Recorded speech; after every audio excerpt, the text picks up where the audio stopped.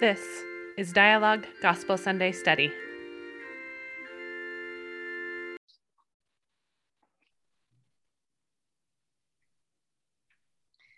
Welcome everyone to another Sunday of Dialogue Gospel Study. We're so grateful to have you all here. Even though I know it's a busy time of year and a lot of you are probably traveling, but it's always, I know for me personally, this always feels like an oasis in the rest of my life to come and to discuss things and to be able to dive at a deeper level and sit with some of the harder aspects of the narratives that we're studying. Today we're going to start off with an opening hymn. We'll be listening to David Archuleta's I Know He Lives, and that will be followed by an opening prayer by Kirsten Campbell. Kirsten lives in South Bend, Indiana, an area that and has been a professional volunteer for most of her life. She currently serves on the boards of Exponent and Mama Dragons. Her other passions are fabric, family, and food. So now for our opening hymn.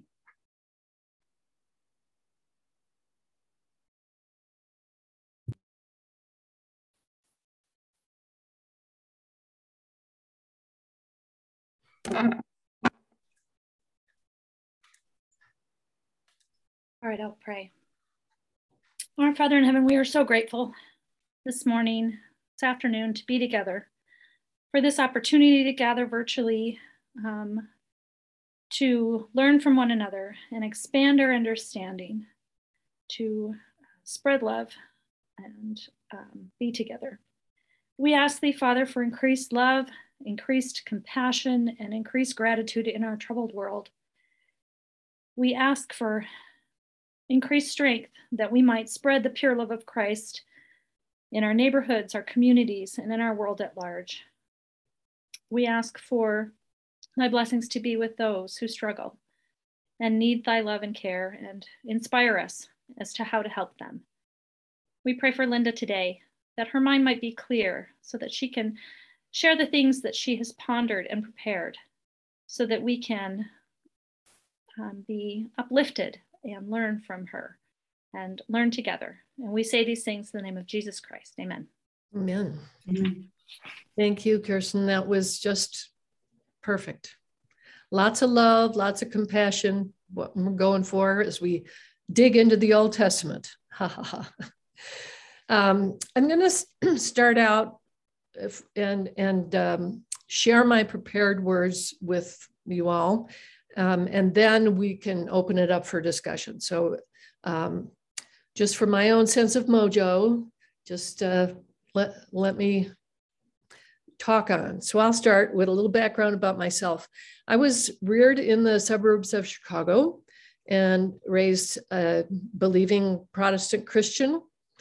When I was in high school, a new family moved into our neighborhood, and they had a daughter my age, and my high school best friend. Their family had just moved from Utah, and they were LDS, the first Mormons I met.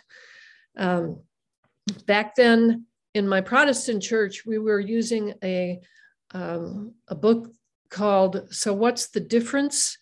That went through all the various world religions to explain why they weren't quite enough compared to what mainstream Protestant Christianity was. And when we got to the chapter on Buddhists, if I'd known any Buddhists, I would have invited them to come and explain from their point of view how things were. But we were pretty bland Midwestern suburb. But my friend Debbie, the Mormon, was an interesting add of spice. So when we got to that chapter on the sects, I invited the missionaries to come and give their first lesson, I guess it was then, with flannel boards and all, to my Sunday school class. So that's just what I thought that would be a good exposure to let people speak for themselves. My friend Debbie had been invited to a birthday party by one of the boys she didn't know very well in the new ward that she had moved into. So she asked me to go with her to this birthday party. And we decided beforehand that if we had a good time, we'd go to her church the next morning. And if we didn't have a good time, we'd go to my church the next morning. We had a good time at the party. And the Lord continues to work in mysterious ways in my life. And that was one of them. I started the missionary lessons around the time I attended Christian summer camps in the late 1960s, where I learned social justice songs like Go Down Moses and We Shall Overcome and Oh, freedom, oh, freedom, oh, freedom over me. Woo! And before I'll be a slave, I'll be buried in my grave and go home to my Lord and be free and be free. The wise young elders first asked me, would you like to know more about Christ? I enthusiastically answered, yes. I was energized by the teachings of early LDS church leaders who promised, as Joseph Smith did, the inquiry is frequently made of me, wherein do you differ from others in your religious views? In reality and essence, we do not differ so far in our religious views, but that we could all drink into one principle of love. One of the grand fundamental principles of Mormonism is to receive truth, let it come from whence it may. So I was glad to hear that echo of drink into the one principle of love in Kirsten's prayer this morning. That appetite for truth from any source was what I thought I was embracing, and that was and is my spiritual quest. Over the decades, I have wrestled with the LDS mantra, I know the church is true. Early on, that's how I phrased it, like all the other members of the church around me. But after a few decades, which I think is a normal path of spiritual maturity, I became uncertain about what those words actually meant. For a church that claims it isn't creedal, that phrase feels to me like it has become one. I have fed and nourished my spiritual life and have had confirmed to me that God did then and does still want me here in this church, being my full authentic self, my Jesus-loving self, my truth-seeking self. My son Chase gave me the beloved moniker some years ago of being a committed misfit. And so here I am. After high school, I went to Wellesley College in Massachusetts and attended the University Wards in Cambridge. I didn't realize that my first associations with LDS adults was atypical. In our building on Longfellow Park, I was nourished by the good word of God by such notable role models as Jamie Lyon, Richard and Claudia Bushman, Chase and Greta Peterson, Truman Madsen, Clayton Christensen, Laurel Ulrich, Tony Kimball, and many more. Tony Kimball was my first real LDS Sunday school teacher. He introduced me to the writings of C.S. Lewis, a perfect segue for my Christ-loving soul. Another influence was Judy Dushku, who I overheard one evening when she was in an institute class. A professor of politics at Suffolk University, I heard her say, "My colleagues asked me, how can you be a Mormon and a feminist?" Judy's reply was, "Of course I'm a feminist. It's because I'm a Mormon." That bold clarity, that evidence of the moral and spiritual equality of all of God's children was exactly what I embraced about the gospel, and I still do. I stayed in the University Wards in Cambridge even after I met and married my husband, Chris. We have 3 wonderful adult children who have fabulous spouses, and they have provided us with 11 extraordinary grandchildren, the youngest of whom is Helen Irene Kimball, born on April 25th of this year. I have deep roots since 1974 with Exponent 2 and with Midwest Pilgrims. And I was the co-editor-in-chief of Segula, where I am now their art director. And I am also a member of the Dialogue Foundation board. Okay, now I'm going to turn to our text for today. It's 2 Kings chapters 2 through 7. I found these chapters disturbing, perplexing, foreign, and inspiring. When approaching an ancient text, I try, like the scripture expert Dan McClellan recommends, to get some kind of insight into the original audience and how they might have understood it.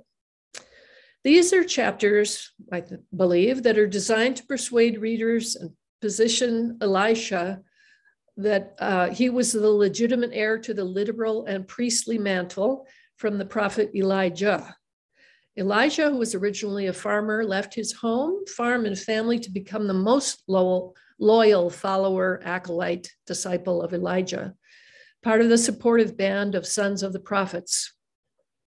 Knowing that Elijah was soon to depart this life, loyal Elisha asked if he could have a double portion of Elijah's prophetic powers. This apparently wasn't as greedy as one might think. This was a common inheritance to a firstborn son, which Elisha, as Elijah's most loyal and avid disciple, essentially was. As Elijah, the prophet, rides a chariot into heaven without dying, his literal mantle falls off of him. Elisha picks it up. Soon Elisha is performing miracles with it and without it. In fact, if you count them, the written account lists 8 miracles performed by Elijah and 16 performed by Elisha. So a double portion indeed. First, I'm going to address one of the strangest episodes in this text. That would be 2 Kings 2, verses 23 and 24, which read, "And he went up from thence unto Bethel, and he was going up by the way. There came forth little children out of the city and mocked him and said unto him, Go up, thou bald head, go up, thou bald head. And he turned back and looked on them and cursed them in the name of the Lord. And there came forth 2 she-bears out of the wood and tare 42 children of them," or essentially eviscerated 42 of these children. Ugh. People have lots of ways of interpreting what seems to me a vicious, spiteful, immature, horrific punishment for young men, not children, who harassed a foreigner and a stranger.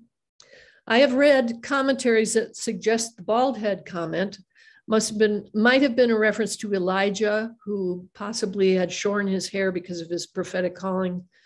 It's unclear to me, and certainly doesn't improve the story any. And the go up chant could also be a reference to Elijah going up into heaven, like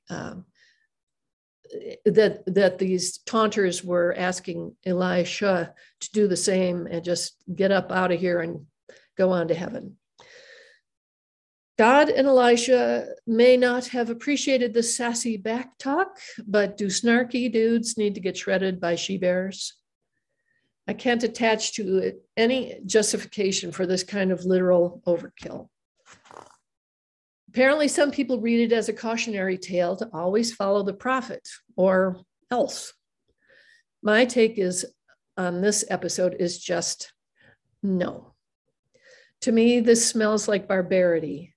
I do not worship a God who intentionally would sick she-bears on sassy pants youths or kill all Egyptian firstborn sons for that matter.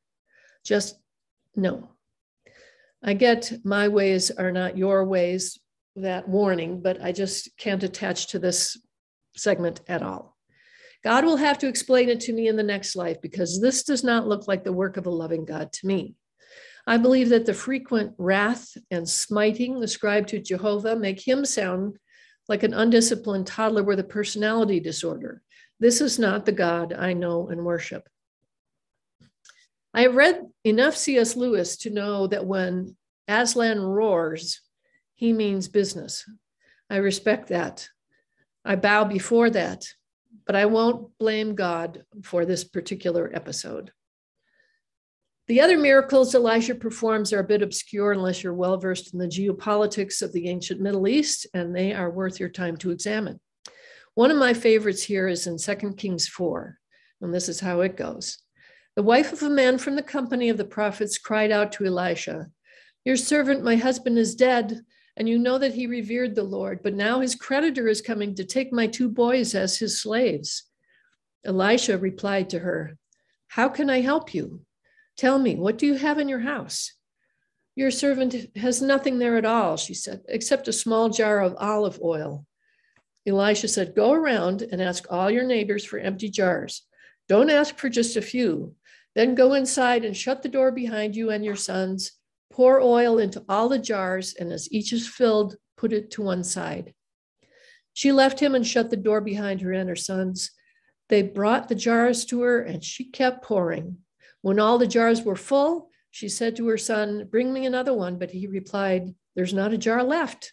Then the oil stopped flowing. She went and told the man of God, and he said, "Go, sell the oil and pay your debts. You and your sons can live on what is left." I find the opening of this episode fascinating. A widowed woman with heavy debts fears that her sons will be taken into bondage to pay creditors. When she approaches Elisha, she positions herself by noting her husband's loyal service to Elijah and desperately asks him to help her and her sons. At least in this record, Elisha doesn't refer back to her husband. He says, "How can I help you? Tell me, what do you have in your house?" She is frank with him. She admits, "I have nothing but this little jar of olive oil." Elisha sees and accepts her emptiness. He invites her to get much, much more emptiness, or empty jars, from her friends and neighbors. Then, miraculously, oil flows into her pot and every pot they have collected until every empty space is filled. Elisha advises her to sell the new oil to pay her debt. She does, and is free of her creditor. Elisha blesses and accepts her emptiness. He, acting on God's behalf, blesses her emptiness, and by his instruction, she participates in and receives abundance. I can practically hear Luke 6:38. "Give, and it will be given to you. A good measure, pressed down, shaken together, and running over, will be poured into your lap. For with the measure you use, it will be measured to you." I love the idea that I can take my nothing but, and God will make it sufficient or more. I find that a beautiful nugget and a rich lesson. As you read through these other Old Testament miracles, you'll find many that foreshadow the miracles of Jesus. In today's passage alone, we have a restoration to life, living water, abundance rather than scarcity, an ascension into heaven, and more. My upbringing and my study of the New Testament make the parallels practically jump out at me. Maybe I am just used to wearing Jesus glasses. I have made a practice of finding the divine everywhere. I mentioned to Chris that I always assumed that when the Old Testament prophets were pointing towards the future or prophesying events, Christ was typically the fulfillment of those. He lives, communicates with us, and answers our prayers in myriad ways. He loves us beyond our ability to comprehend. The scriptures and the Holy Ghost direct and inspire us. I understand that most LDS readers' first assumption is the prophets are essential guides to believers, mouthpieces of God. Prophet is a priesthood position restored through Joseph Smith, and we are frequently reminded to follow the prophet, he knows the way. I'm not going to sing that lyric. One of the greatest revelations in my life occurred when I first learned about the Myers-Briggs personality test way back in the 80s, I think. I was persuaded that there really are people who live most comfortably with strict definitions, precise rules, and firm boundaries, just as there really are people who thrive with fluidity, nuance, and are more comfortable with a lot more uncertainty. While I don't remember what my particular Myers-Briggs category is, I know I am spiritually healthier when I admit how uncertain I am about many things. That's what faith is for. I embrace the phrase, what I do understand, I love. What I don't understand, I trust. I'm still a bit confused about how some people insist on strict definitions and absolute interpretations of the scriptures and the conclusions they draw from them. I lean on my Myers-Briggs insights to hold space for them too. Sounds like a win-win for all of us, although I'm not sure those who need the security of certainty would agree. My job, as I understand from Christ, is to work out and develop all of my love muscles. If you could see my spirit body, you could see just how buff I'm getting. I personally don't immediately glean out of those passages in 2 Kings lessons on following the prophets. I see Old Testament prophets as pointing to Christ, our Savior. To borrow a lyric from Peggy March, I will follow him wherever he may go. Prophets are valuable. They teach, guide, and can channel God's wise advice and share it with believers. I appreciate and respect prophets. I even, as the song goes, thank God for the prophet. But they aren't divine. This is what my faith tells me. When I shake a prophet's hand, I'm going to go ahead and wash my hand afterwards and not save the water in a baggie out of reverence and devotion, which is an anecdote I really heard in church once. I just don't get that mindset. Kind of creeps me out. Really, people, who is your God? Another segment from this scripture block is in 2 Kings 6. The enemies are numerous and are threatening the city. And the servant of the man of God was risen early and gone forth. Behold, and host compassed the city both with horses and chariots. And his servant said unto him, Alas, my master, how shall we do? What can we do? What's going on? I am clueless.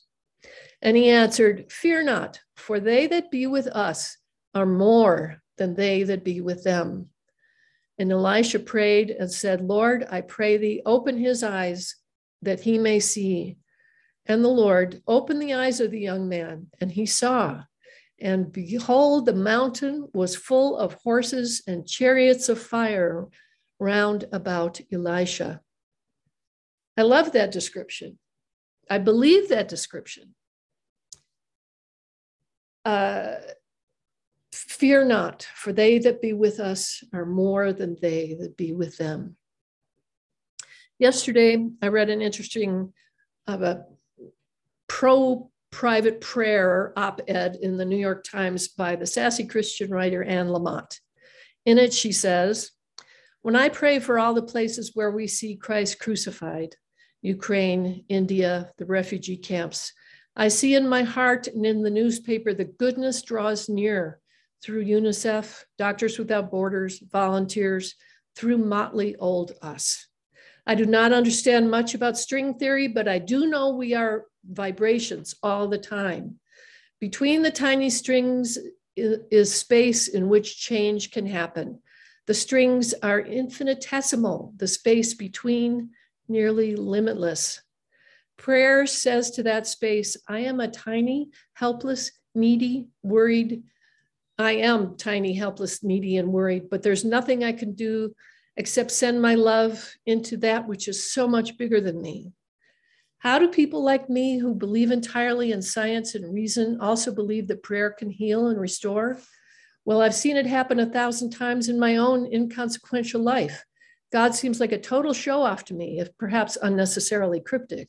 I wake up praying. It helps me not fixate on who I am, but on whose. I am God's adorable, aging, self-centered, spaced out beloved. I pray to be a good servant because I've learned that this is the path of happiness. I pray for my family and all my sick friends that they may have days of grace and healing. And I end my prayers, make me ever mindful of the needs of the poor. When I am at my most rattled or in victimized self-righteousness, I go for walks, another way to put my feet to prayer. I pray for help.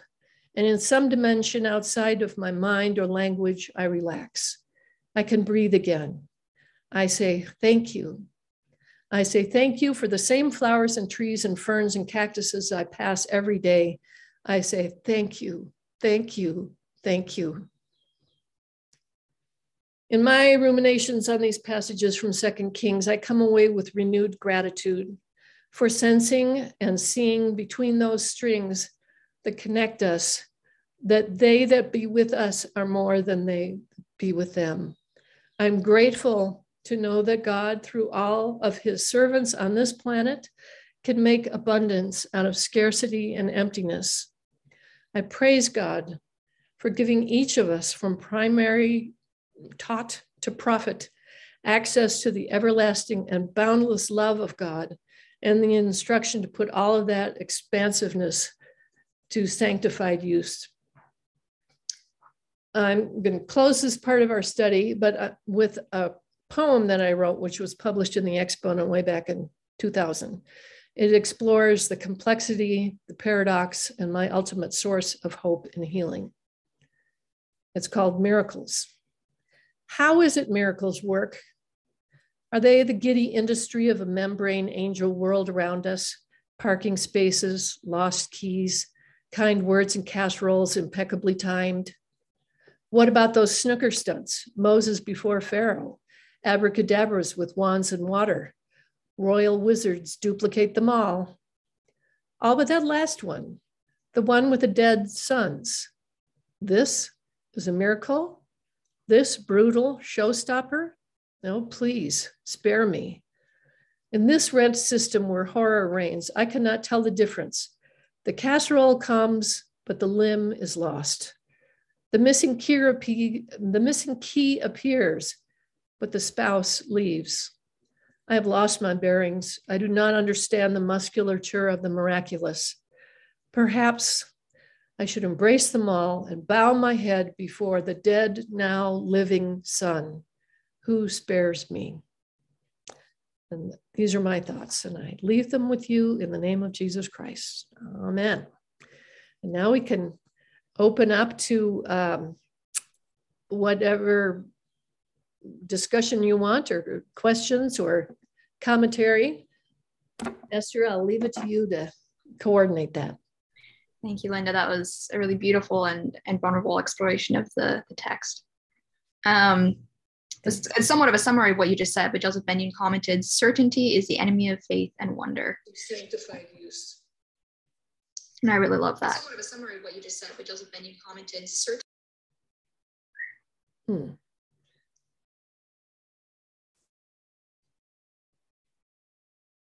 Okay. Yeah, I'm.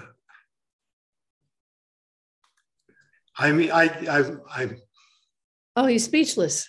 No, I'm trying not to step my foot into a. Uh-oh.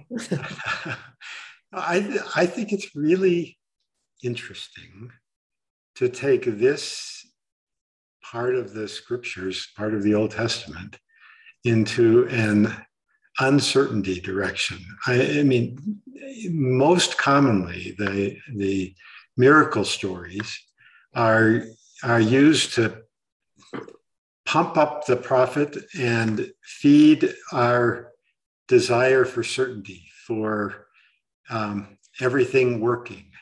And that's the most common way to approach this. And by basically rejecting the mauling bears story, you move us in the direction of uncertainty, of discovery, of what more might be here, in terms of miracles that are not automatic, that are not mechanical, that are not pre-specified. I mean, I like that. I celebrate that.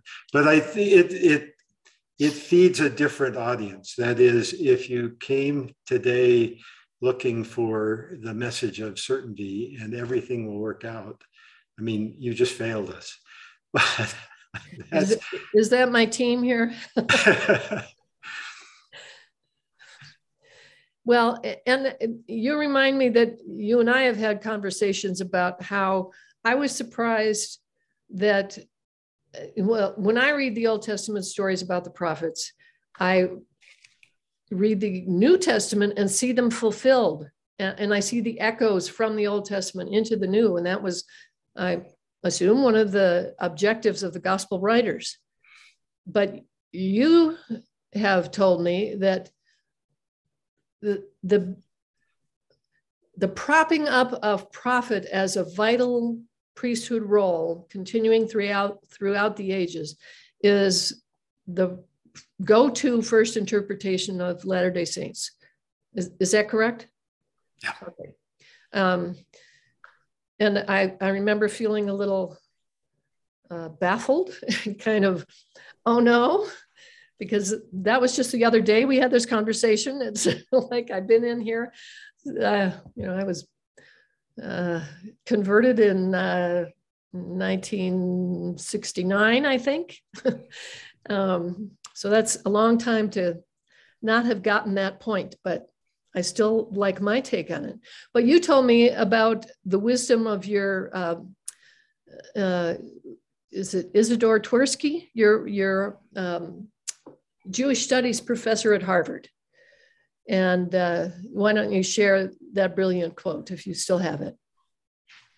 Well, it's so many years ago. I'm paraphrasing, but the line that has stuck with me. He said he was talking about what does Scripture mean? What is Scripture? And he said my take on it is that a profound work of literature has 6 or 8 layers of meaning and interpretation, but that Scripture has an infinite number of layers, and we can keep working with them. I like that view because it makes room for all of us. I'm all for that. Both of your perspectives are right there in the text, I think. That bear story, it's a common expression among Jewish scholars that if you're talking about a cock and bull story, you use the expression neither bears nor forest. Interesting. It's not accepted. It's just not accepted. And Elisha was one of the non-classical prophets, part of a group of traveling prophets. He probably was the most respected of them, but he was part of a group, and they were paid to come and give their prophecies and make their miracles happen. That was their career. And I think Chris is right that these stories are often to give status to Elisha so that he be respected as the prophet. But they didn't have one prophet. They had multiple prophets, but that he was the biggest and best of them all. But all through the Old Testament, you have the tradition of arguing with God and questioning. And I don't know how Christians have gotten it so wrong that we take the Old Testament literally because the Jews didn't. I mean, it's just fairly ridiculous to take it. And a lot of these stories are out of Mesopotamia. You know, they spoke to the people because they were familiar with these kinds of stories. And did they all happen? I don't think so. Did some of them happen? Yeah, maybe. Was Elisha a man of God, meaning a man who stood between God and the people? Yeah, and did he mostly speak to kings, which Elisha makes clear here. The Second Kings makes clear. He wasn't the kind of classical prophet that spoke to the people. There are no speeches to the people here.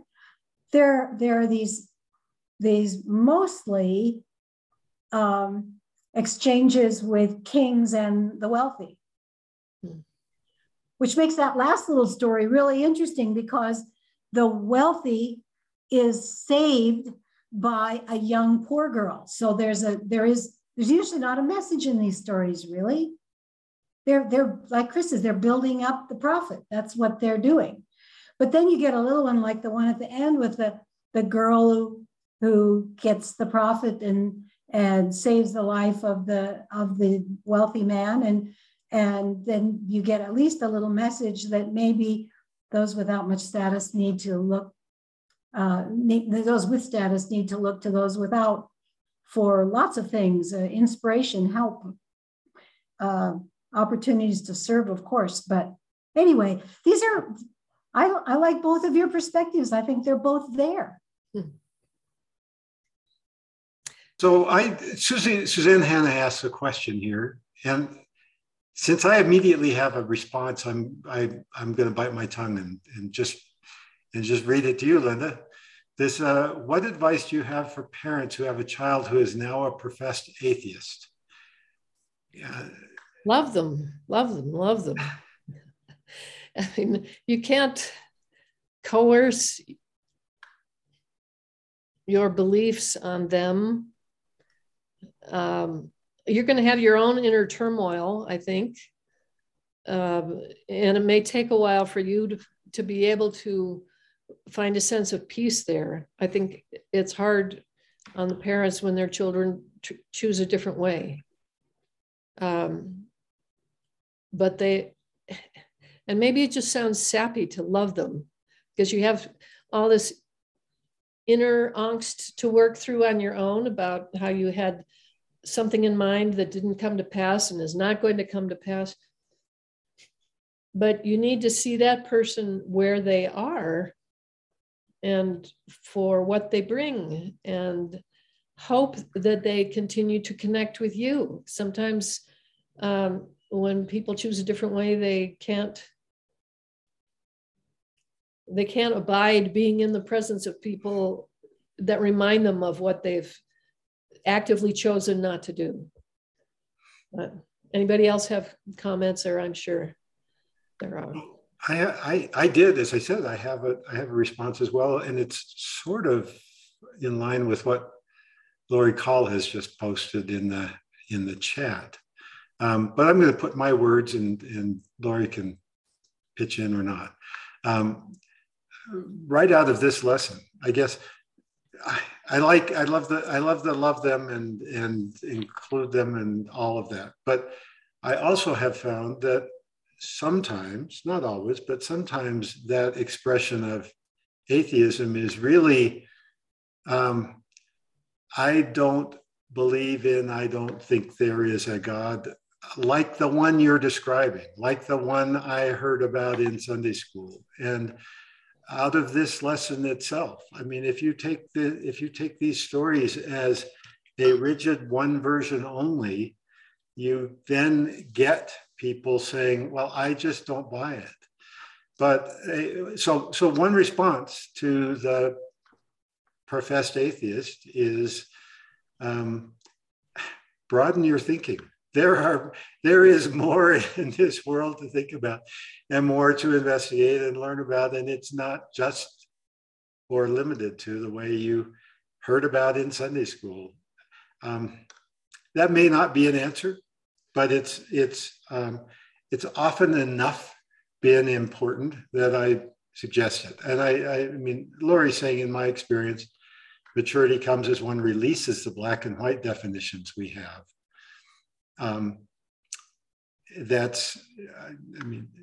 That's what we're doing today, I guess. I love a colorful world. And Can I add something, Linda, to that? Sure. I think and you're already adding with that gorgeous quilt behind you. Oh, thank you. I think another thing, as a parent of two children who don't participate in the faith anymore, it's also letting go of your expectations of what their lives should be like or what they should think, and validating how they view things. Because again, each of us comes to God in our relationships in a completely different way, even if we're all attending the same church or we all profess to believe the same faith. Our individual relationships are completely different. And for me, it's just been one of those things where I'm letting my children discover for themselves what their life will be. And if they have a relationship, my daughter said once to me, Mom, I still believe in God, but my God's not the same God that you believe in. And I said, okay. And being okay with that and just kind of taking that moment to sit with it and allow them to discover, because that's the whole reason we're here, is to learn and discover. Thank you. I think something that's beautiful about LDS theology is that we do philosophically have space for them to quote unquote believe in a different God, because our God is omniscient, omnipotent. And so we, in our understanding of God, might not understand a facet that they understand. And we can accept that and give space for it. And it doesn't actually conflict with the core beliefs and teachings. When my youngest son was in high school, he did a lot of improv, and they had a session once where the group was God might not understand. Where the group was working with the concept of interfaith group that all the little actors were in a circle and trying to share their different views of God and theology. And my son's role was or my son's choice in this improv session was to say how grateful he was about having a place where he wouldn't be judged for his religious beliefs, even though they were unusual. And then he confessed that he was a follower of Molech, where they sacrifice babies. I'm thinking, what? I mean, that's very creative. That kind of puts it to the test. How much are you willing to allow your child to see their God as a different way? So, but I liked that goose of having to think, okay, how broad is your mind? Mine is not that broad. It helps me with a son who not only is an atheist, he is hateful toward anyone with religious beliefs. And it helps me to admit that I can't rationally prove there is a God. He can't rationally prove there is not a God. My faith in God ultimately comes down to some spiritual experiences that I have had. He obviously hasn't had any like that. It makes it much easier for me. It's not hard to love him at all, but easier for me to see his perspective and not to condemn him for it. Mm-hmm. Yeah. These are hard lessons. We're all learning. And the grace goes both ways. So my children are very understanding of the fact that I still participate in Mormonism. And that's, that's the thing we don't always talk about. The thing I've always heard so much about is, oh, how do we reach out to them? Well, I'm so appreciative that they still reach out to me. There's just, it's a dual relationship. So I actually am very grateful for that with my kids. Nice.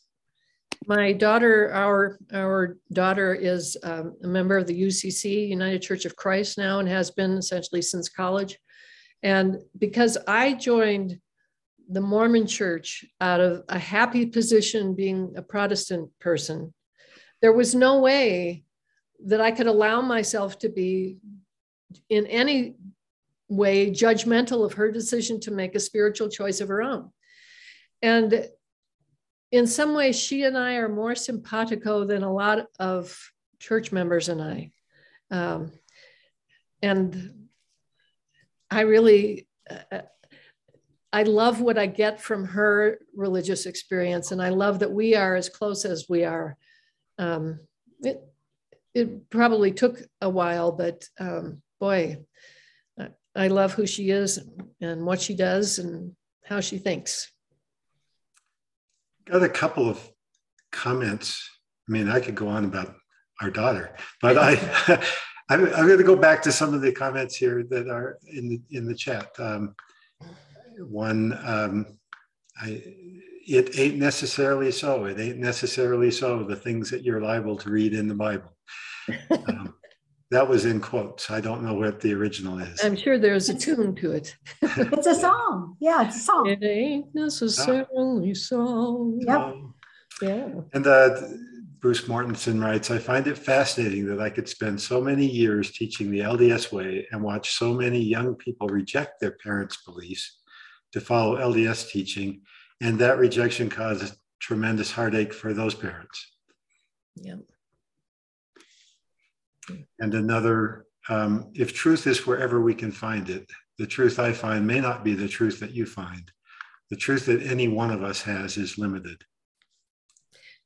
I mentioned in my remarks that I don't think it's a faith crisis to move from I know, and then off comes your list of things that you were absolutely certain about. I think it's a sign of maturity to recognize how much you don't know. And I think until we do that, until we give up the lust for certainty, I guess, God can only work with us in certain ways. And this reminds me, actually, Chris, I mean, part of what we've been talking about today are miracles and how we interpret them. But one of the things, major life stories that you and I share is when you were diagnosed with end-stage cancer in 2007. Sorry.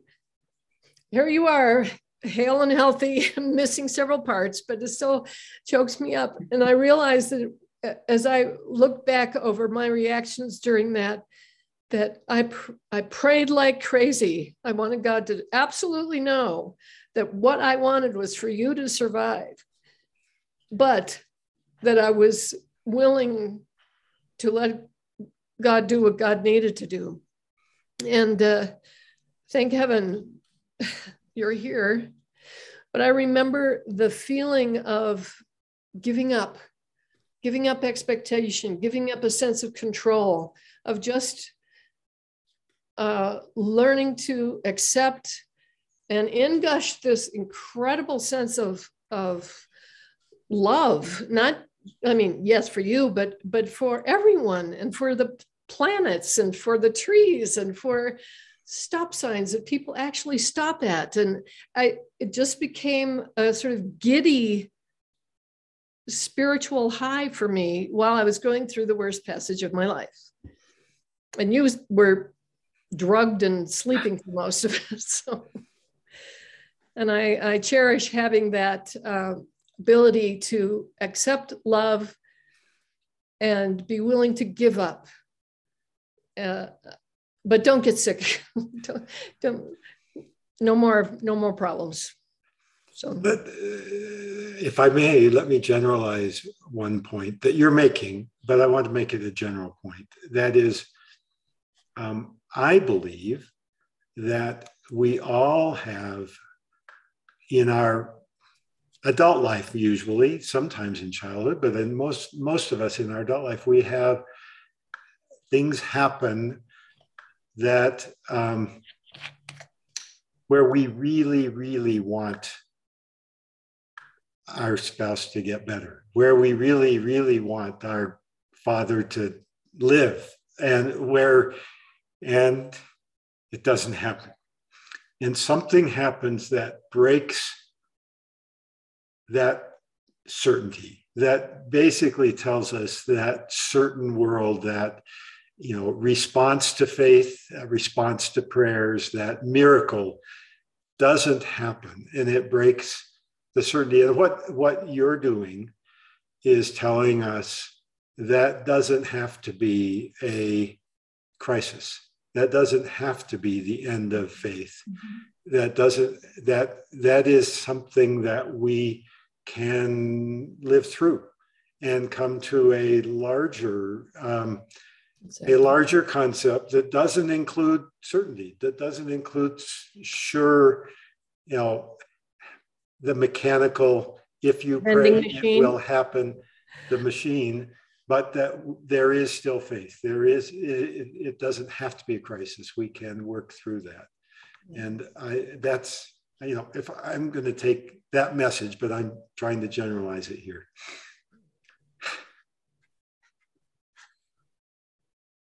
Thank you for sharing that, Linda and Chris. I think this would actually be a really great time to pause and do the closing hymn. We have people that are really dying to continue to discuss. We can linger and discuss afterwards, but I just don't feel like we can top that. So, yeah. So after the song, then we'll have Molly give a closing prayer, yes. And then those who can linger longer will linger longer. Yeah, exactly. So our closing hymn is going to be Baba Yesu by the Stellenbosch University Choir. This is a Swahili version of the Lord's Prayer. Okay, and I've got to find it now. Okay, well, while you're finding it, I'll introduce Molly, I guess. So Molly will be giving our closing prayer. She's been a board member over 20 years, twice board chair. She was an attorney through much of her life. She's going to be starting as a gospel doctrine teacher to the high schoolers in her ward soon, where she is in Seattle. She's a convert and has taught gospel doctrine to adults or teens, or been a Relief Society president. what I responded when she first sent this to me is, it sounds like you're the type of person I want to be friends with, and I wish you lived closer so we could hang out more. Yeah. Okay, whenever you're ready, Chris.